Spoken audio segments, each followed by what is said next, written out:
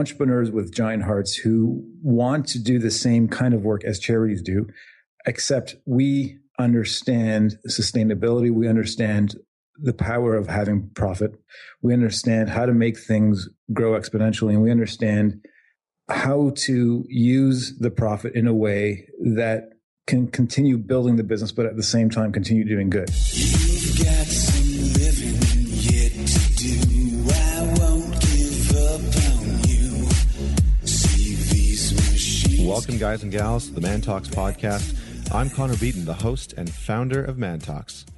This podcast brings together the best thought leaders, teachers, and extraordinary individuals to teach and mentor you on how to be a top performer in life, love, and business.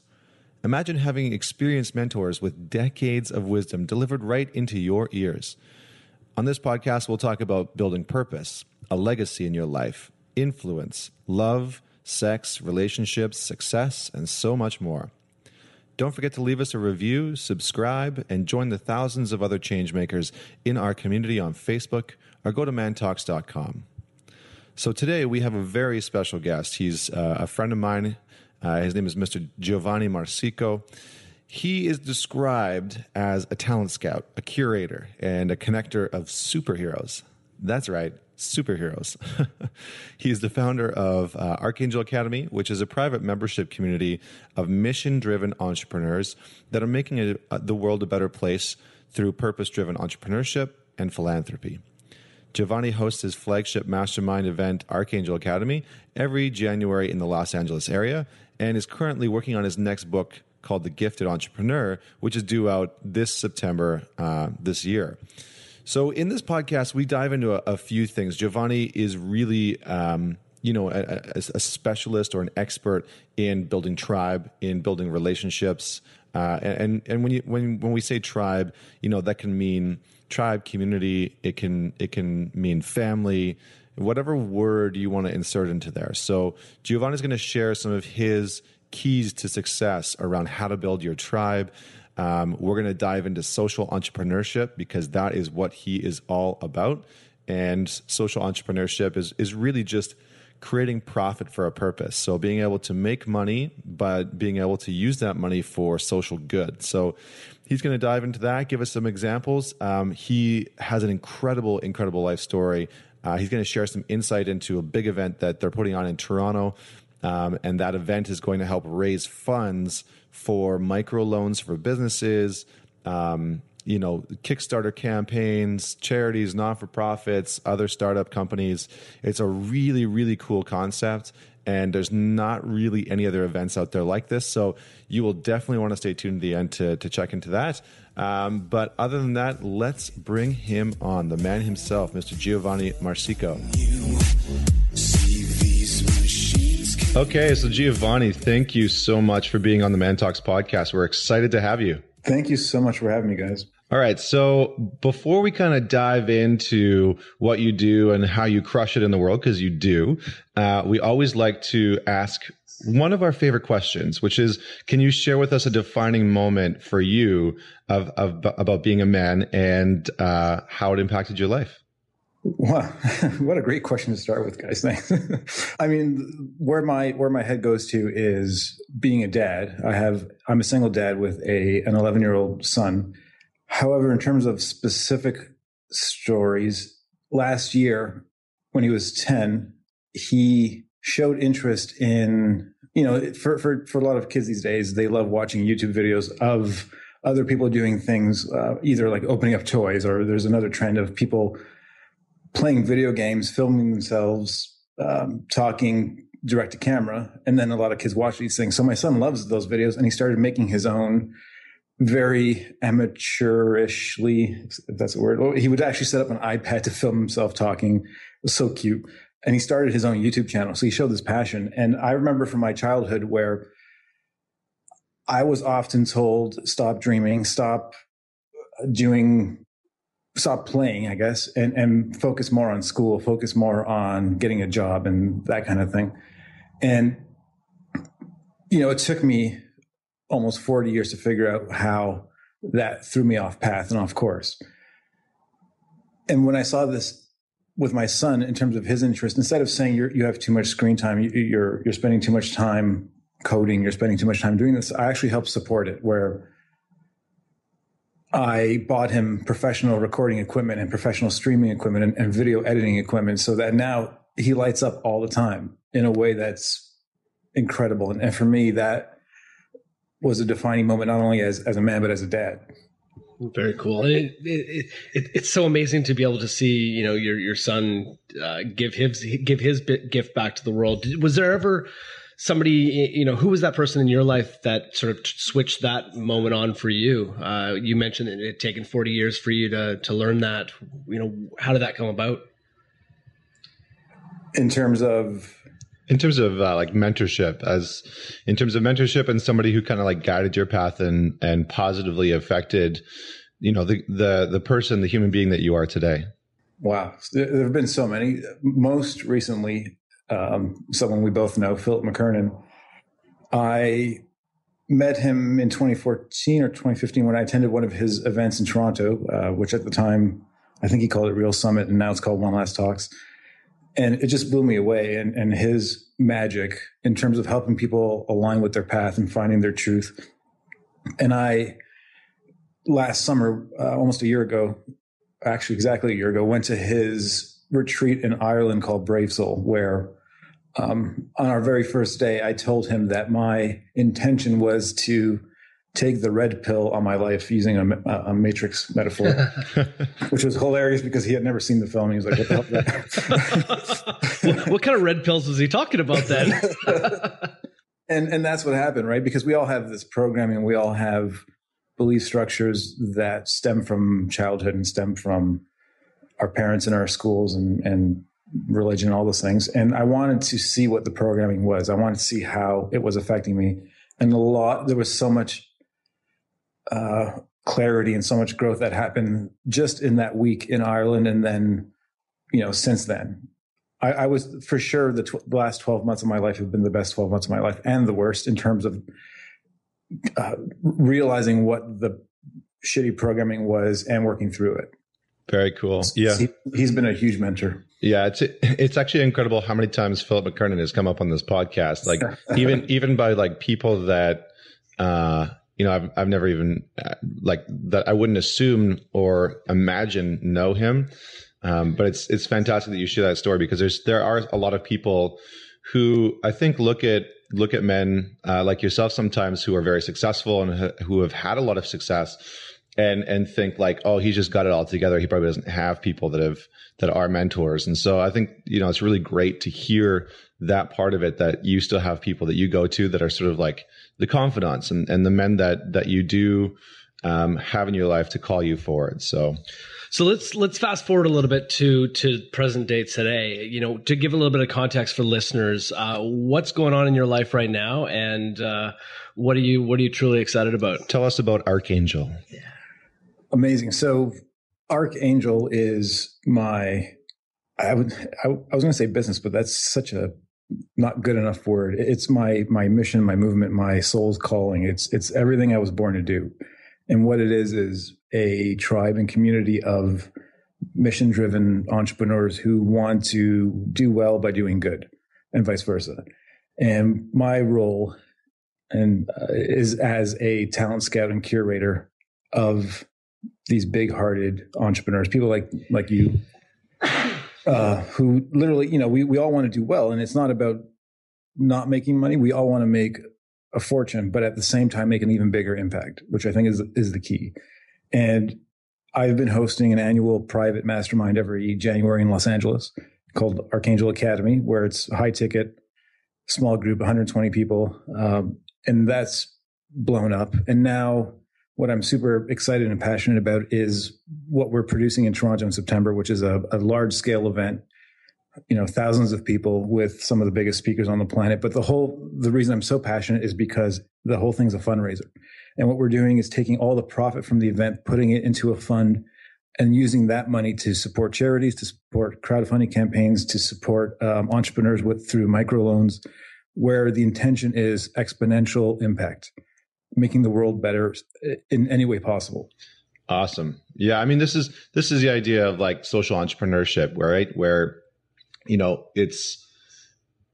I like to say it's profit for a purpose, right? Like, sure, your company organization is going to make money, but there's a very clear positive and societal impact that's behind every choice that you make, right? So, let's touch on social entrepreneurship. Why do you think that it's so important? Why are you so passionate about that? And was there something in your past that kind of ignited this? Because you haven't always run Archangel Academy, right? No, I've always been in the nonprofit world. I was the president of a Rotary Club for a long time, doing service, raising money for other charities. And there's so much frustration and red tape in that world because they're constantly relying on donation. They're constantly relying on handouts and asking people for help and money. And I've also always been an entrepreneur since I was 16. And what I realized was entrepreneurs with giant hearts who want to do the same kind of work as charities do, except we understand sustainability. We understand the power of having profit. We understand how to make things grow exponentially, and we understand how to use the profit in a way that can continue building the business, but at the same time continue doing good, versus having to always go out for donations. Right. Yeah. So that even the business model for what Archangel is, it's a for-profit business, and we're using portions of the profits to do well and to do good things with. And, we've been lucky enough to speak to a lot of different individuals who have started these social entrepreneur companies on the show. But for those that are new to the concept, how do you get over the fact, and because I'm sure a lot of people ask you the question, how do you get over the fact that you're making money from doing good? Because, there's that whole like, why don't you just be a nonprofit if you really want to do good for the, for the world and the community? How do you get over that conflict? Yeah. Sell social entrepreneurialism to people because I think it's really important, right? Like Roger's got a good point. There is sometimes a little bit of a hurdle there for people. I think the challenge there is more of shitty programming that people have around money in general, because a lot of people, and even in the social entrepreneurship world, a lot of people think money is evil. They're against profit, which I understand where they're coming from, but money is just a tool to amplify what you're doing, right? So if you are impact driven, if you want to create change, money becomes the amplifier, becomes the exponential tool you can use to do even more change. So for me, it's not about for-profit versus nonprofit. I think when you're a nonprofit, your hands are tied so much that it's really challenging to actually do the thing you want to do, which is create the impact. Whereas if you have a hybrid model or a social, for-purpose model, and there's so many different labels for these things, you can create the exponential change you want to create without having your hands tied, and at the same time grow the business. So you can do both things. Yeah. And you mentioned when you first started describing Archangel Academy that the academy was your mission, your movement, your soul's calling. Now, was it a matter of the purpose behind the organization was your mission, movement, your soul's calling before you created it, or did you create this because you had this idea and then you realized, holy shit, this is what I'm meant to be doing? It was kind of a mix of both. So the original Archangel idea was create some kind of school where I could teach entrepreneurs how to grow the business and be successful. But to become a student, you had to have the need to create change or create impact, and then have the top students receive some kind of funding from us, either angel investment, which is kind of where the name comes from, or loans or grants or donations, whatever it is, to help them take off. Because when I was 16, I started my first business throwing events for teenagers. And even back then, it was my best friend and I, we realized what we didn't have was mentorship and money. And if we had those two things, even at 16 years old, we would have been in the millions of revenue at like 20. But we struggled, learned the super hard way how to fail, how to cope with stress, how to do all the things that all entrepreneurs have to deal with, no matter how old they are. And we were, in our teens. which was an amazing lesson, but we never had that mentorship back then. We never had cash flow. I'll give you a funny example. One of our events, or one of the venues we used to do weekly events at, was a huge place in Toronto called Shock. And the capacity was 5,000 people, just to give you an idea. And we used to throw events that had 3,000 to 5,000 people weekly. And sometimes we would host or produce concerts for like dance music and pop music. And the way it worked was, because we didn't have that much cash flow, the venue owners would cover the cost up front of bringing in an artist who was going to perform a concert. And then we would just split it out of the pot afterwards. And our booking agent called us one day and said, yeah, I got this new group. They're blowing up from Florida. They only want 5,000 US. You should book them because they're going to get big. And they're called NSYNC. And we're like, no big deal. I've never heard of these guys, but yeah, sure, sounds cool. And we went to the venue owners and said, yeah, this is what we want to do. It sounds good. And they're like, nope, our budget's $3,000. You can never go over $3,000. And we're like, fuck, because after looking back now, we realized how silly that was. And if we just had access to money somehow, even an extra 2,000 US.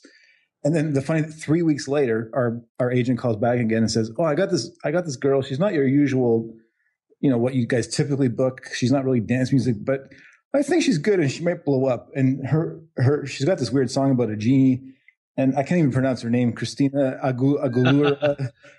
And we're like, oh, cool. And we went back to the venue owners and they said, no, our budget's 3,000. Sorry. So, back then, this is when we were 20 years old, thinking, wow, if we had just access to some kind of cash flow. And that stuck with me. Yeah, I turned 40 this year. That's still stuck with me, where there's so many people, even at that age, if they just had direction and leadership and mentorship and just even a tiny bit of money to do the things they want to do, can you imagine what's possible? That's absolutely huge, man. Like, I think there's a ton of people out there who have great ideas, and those are the two things that are lacking, right? They're lacking funding oftentimes, and they're lacking the guidance, right? I even think about when I kicked off Man Talks, like the sort of like guidance and funding definitely would have been very helpful. So I can imagine that the people who are out there, and thankfully I'm fortunate enough to be surrounded by men and women like yourself now.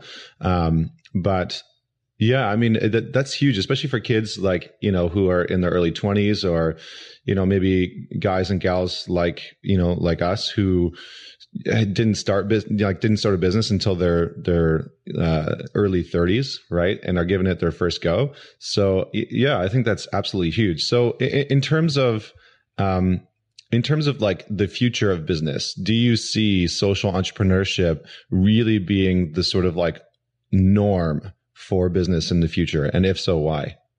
I can't predict that, but that is my dream, where I would love to get to a place where every single business transaction that takes place has some form of social good embedded in it, where we don't need charities anymore because everything that happens supports positive growth somehow. That's a dream, a big dream of mine. Can it happen? We'll see what happens, but I believe that there's definitely a shift in that direction. And is there anything that you think needs to happen in the business world? Obviously a bunch of stuff needs to happen, but is there anything at top of mind that can happen sort of immediately with the business world in order to make that shift? I think it's already happening, because I speak to a lot of university students, and people at that age, they almost demand it, right? Even forget entrepreneurs, but people looking for jobs want, if they had the choice at that age to work for two exact companies, except one of them supported a social movement of some kind, they would almost always choose the job where there's a social movement. So I think it's already happening, and time will tell. It'll take another 5-10 years. In terms of what we can do, and here's the other thing to look at, right? 10 years from now, the entire entrepreneurship and job world will be completely different because of emerging technology like AI and robotics. And what I'm predicting over the next 10 years is a shift back to the way it was hundreds of years ago, where everyone had a craft, everyone had a gift. everyone only did their thing. Like they had a superpower and that's all they shared with the world, because a lot of roles and jobs where you're at a desk all day long, that's going to disappear. And people are almost going to be forced to figure out what their gifts are and trade their gifts for money. And I think just like anything else in business, you need to be able to show a solid ROI on this sort of shift, which we're seeing more and more these days with different social enterprises. There's you touched on like millennials and them wanting more and more sustainable impact and measurable impact, and we see even Fortune 10 companies like the Apples of the world shifting a lot of their models. So what I almost want to say, like, what value do you offer businesses who are hesitant? Is it just about attracting the right people? Is it about it's the right thing to do? Like, what's the sort of one thing that you usually will offer up to businesses who are maybe considering shifting their business model to a social enterprise format? I think it's a business advantage. It's almost like a unique selling proposition. Where if 30 years ago, a book came out called Positioning by Al Ries and Jack Trout. I don't know if you guys have read the book, but it's like a marketing Bible practically, where in the book they talked about how you have to own a position in the mind of the consumer. So if someone said cola, most people would say Coke, right? And if I said photocopy, what company comes to mind? Xerox.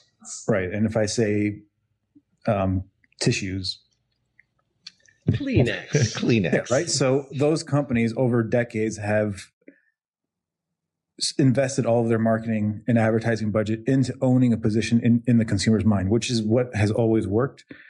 But my belief now is that there's a trend towards what I would call heart share, where you own a position in the hearts of the consumers, which to me is even more valuable, where you are connected to them through love and through caring and through beliefs and values, right? So it's more about having a movement and a mission that people can be a part of, where they feel like they're family. And even in my own business, I don't use the word client. It doesn't seem good enough. I use the word family because we all, not only do I love all of my clients, but they love each other.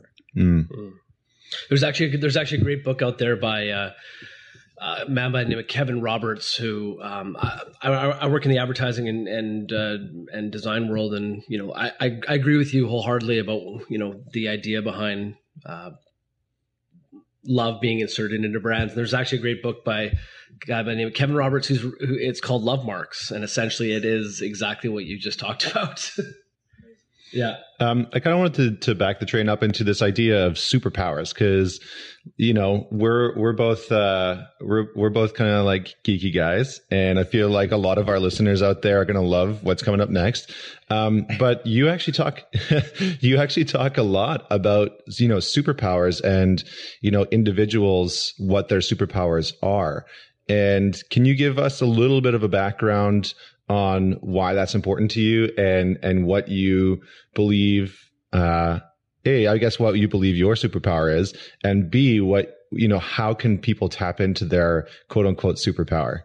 I'll give a story for context to give my background in history. When I was 10, I used to move a lot. So I was always the new kid in the school. And at that age, the school had done IQ testing, and they had labeled me as gifted, which at first I thought was an awesome thing. And then I used to get bullied and made fun of in school for being smart, which doesn't sound right, but that's what happened. And I even remember there was a day when a bunch of kids ganged up on me and said, "Stop doing so well on tests. You're making us all look bad." And it was just strange and weird. And I used to cry and feel shitty. And at the same time, I started getting into comic books and superheroes, and I had a huge passion for it. And, most kids like Spider-Man and Superman and Batman, all the sort of traditional Iron Man ones. And then I discovered the X-Men. And in the very first comic I read, it said Xavier's School for Gifted Youngsters. I don't know if you don't know the X-Men story. Charles Xavier, who's also Professor X, goes out and finds mutants, which are humans that have extraordinary gifts, but usually they think it's a curse. And he shows them how to use their gifts as a strength or as a superpower in his school, which is Xavier's Academy. And then, the top students become X-Men, which are a team of superheroes who go out and do missions and save the world. And I saw that, and I totally, when I saw the word gifted, and I always thought that was a bad word, it just changed my whole perception and realized, oh my God, I'm a superhero. And this is as a kid. And Professor X became my favorite superhero. So fast forward to now, I've literally built my Archangel business model after the X-Men. That's all. So the whole X-Men story, I'm taking it to life where I'm going out talent scouting superhero entrepreneurs who have gifts and helping them build businesses around their gifts. And then the top students, become teachers for the other students and come to my events. That's pretty freaking awesome. Like I absolutely just love that. And, we were fortunate enough to have you speak at the event in Toronto because that's where you're based. And, you kind of talked about this. And I think it's just really cool because a lot of people have this side of them, like that sort of innate passion or the thing that they really enjoy. And not often do you see the sort of passion get intertwined with the purpose and direction in life in such a way where you've ended up modeling your business after, a comic book because it's something that really resonated with you. So, and you can hear that passion in your voice. Yeah. So my next question is, do you need a Wolverine? Yes.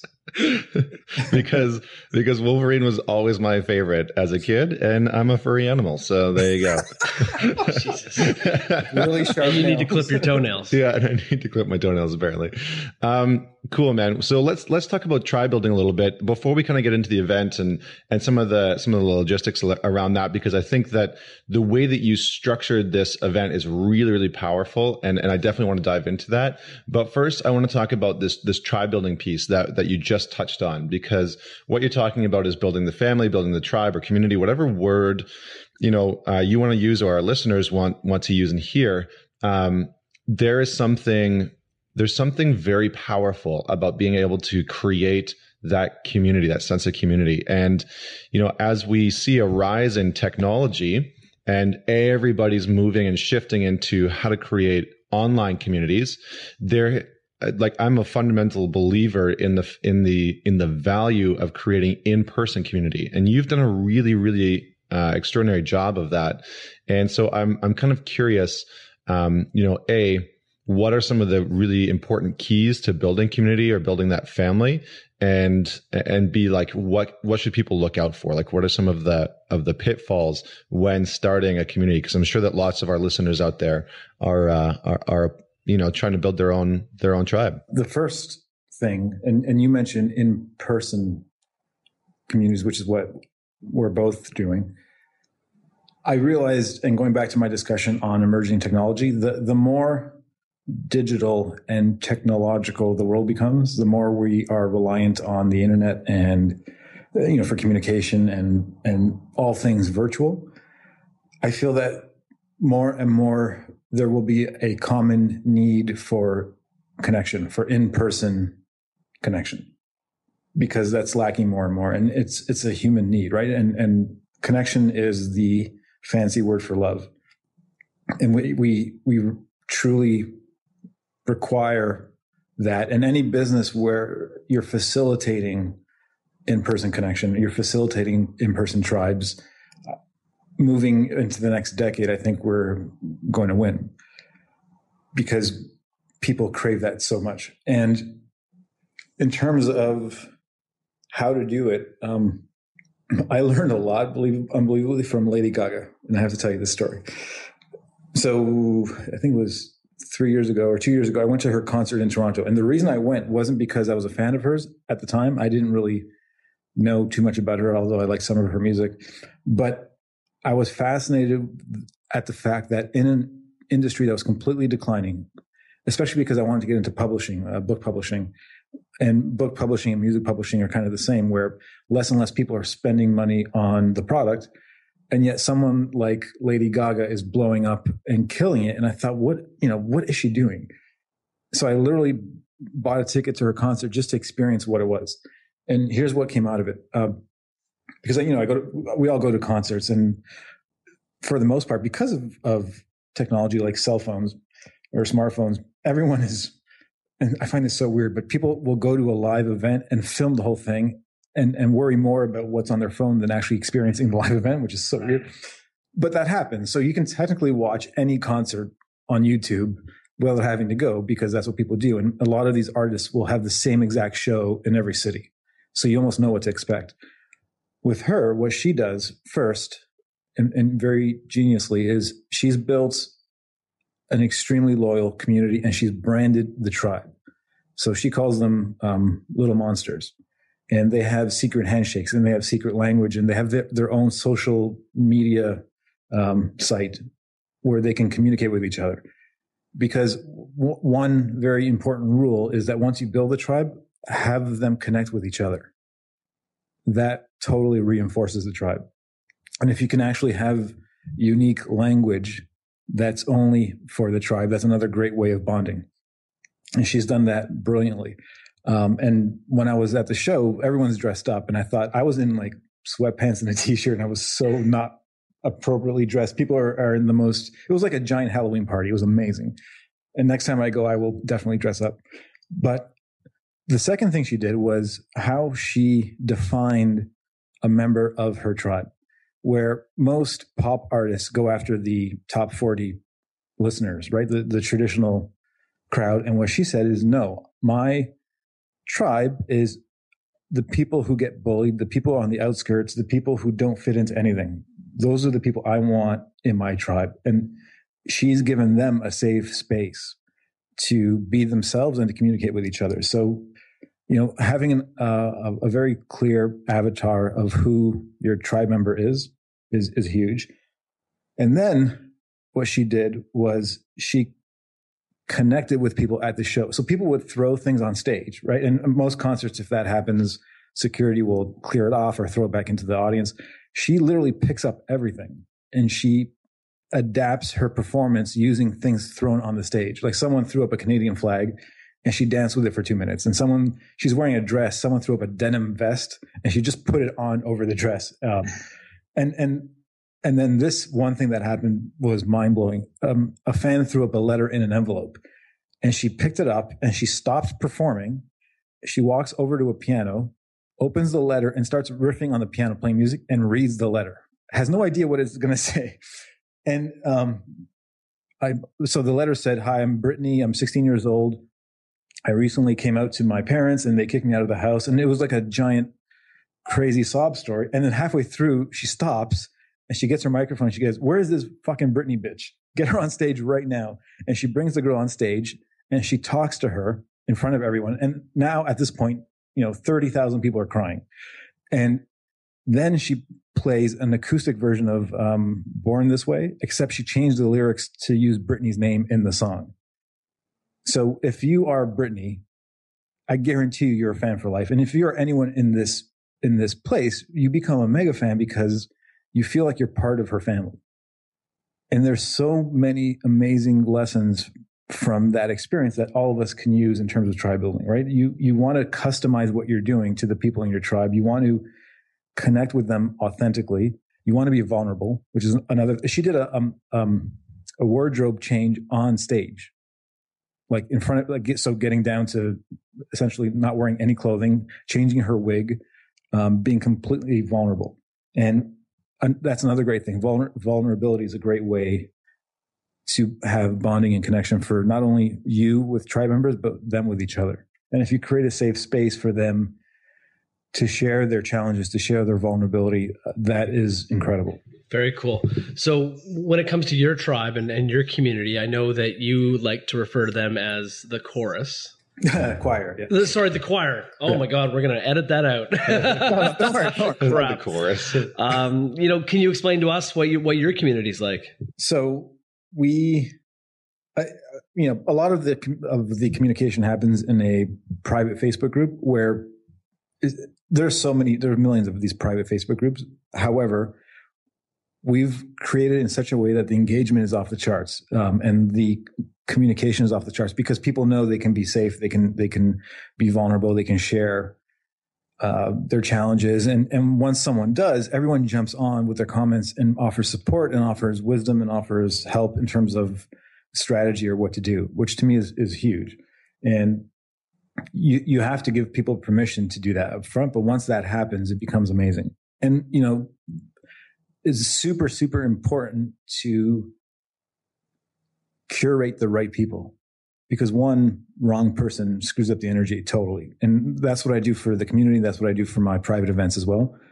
I'm super, super, super conscious of making sure that people are a right fit, not only from what they do, but who they are and how their energy is. And the way my analogy is battery drainers versus battery chargers.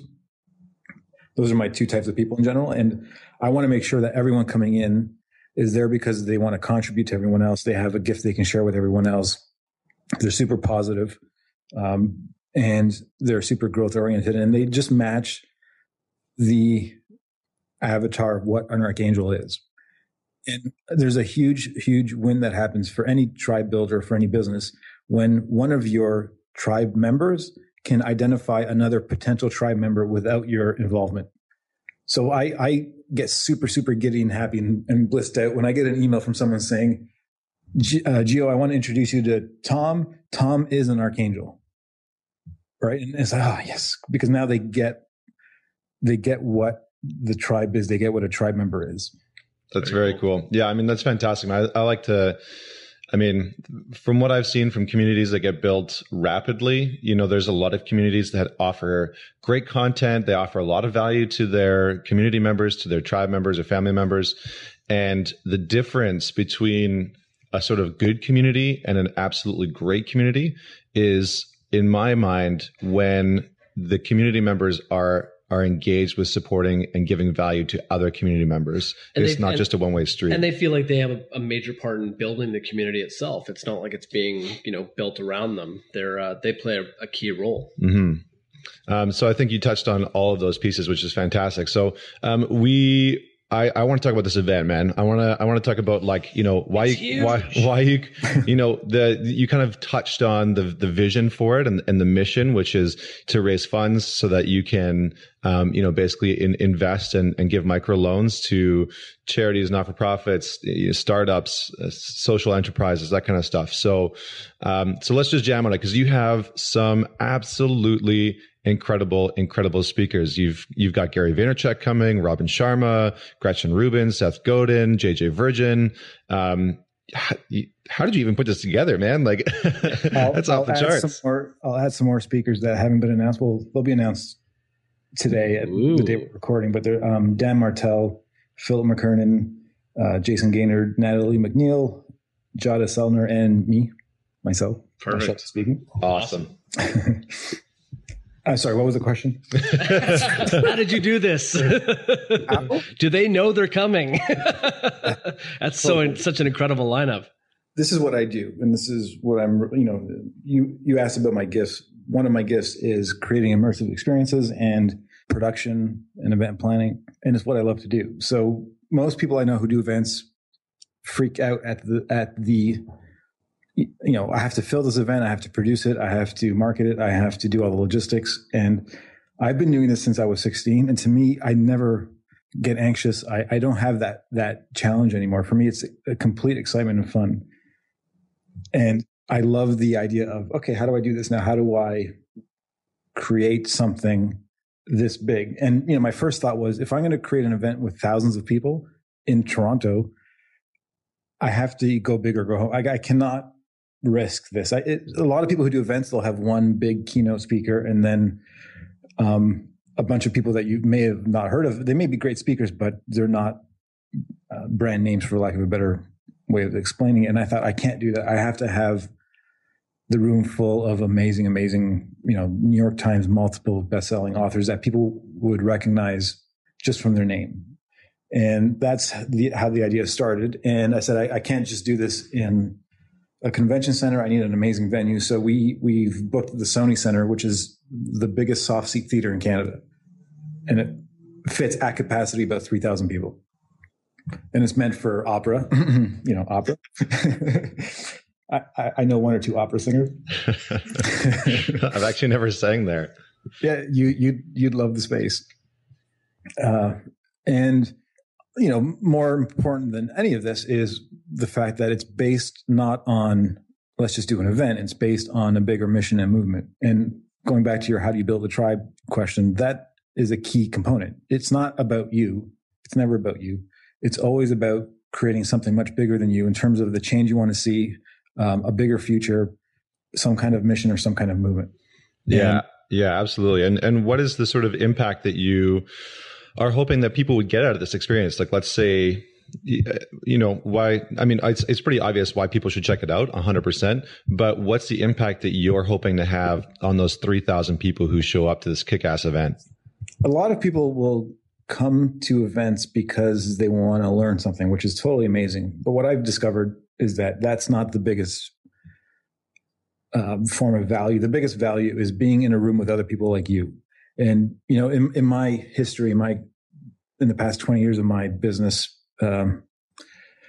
adventure, I've had the most value and I've had the best relationships come out of going to events.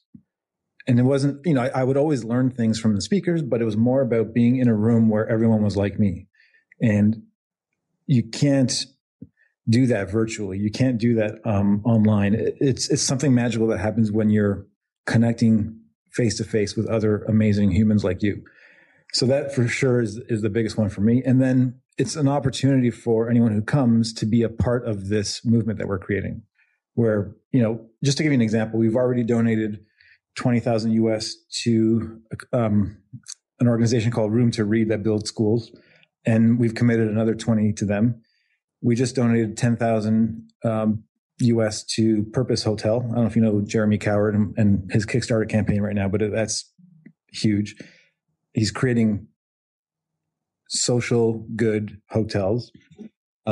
We've already donated 50,000 to Change Heroes, and you might know Taylor, and committed another 70 to build a multi-room school in Ethiopia. And those are the donation sides, right? And crowdfunding, but we're also in the new year creating part of the fund where we can offer 5,000 to 25,000 in microloans to entrepreneurs who need that cash flow.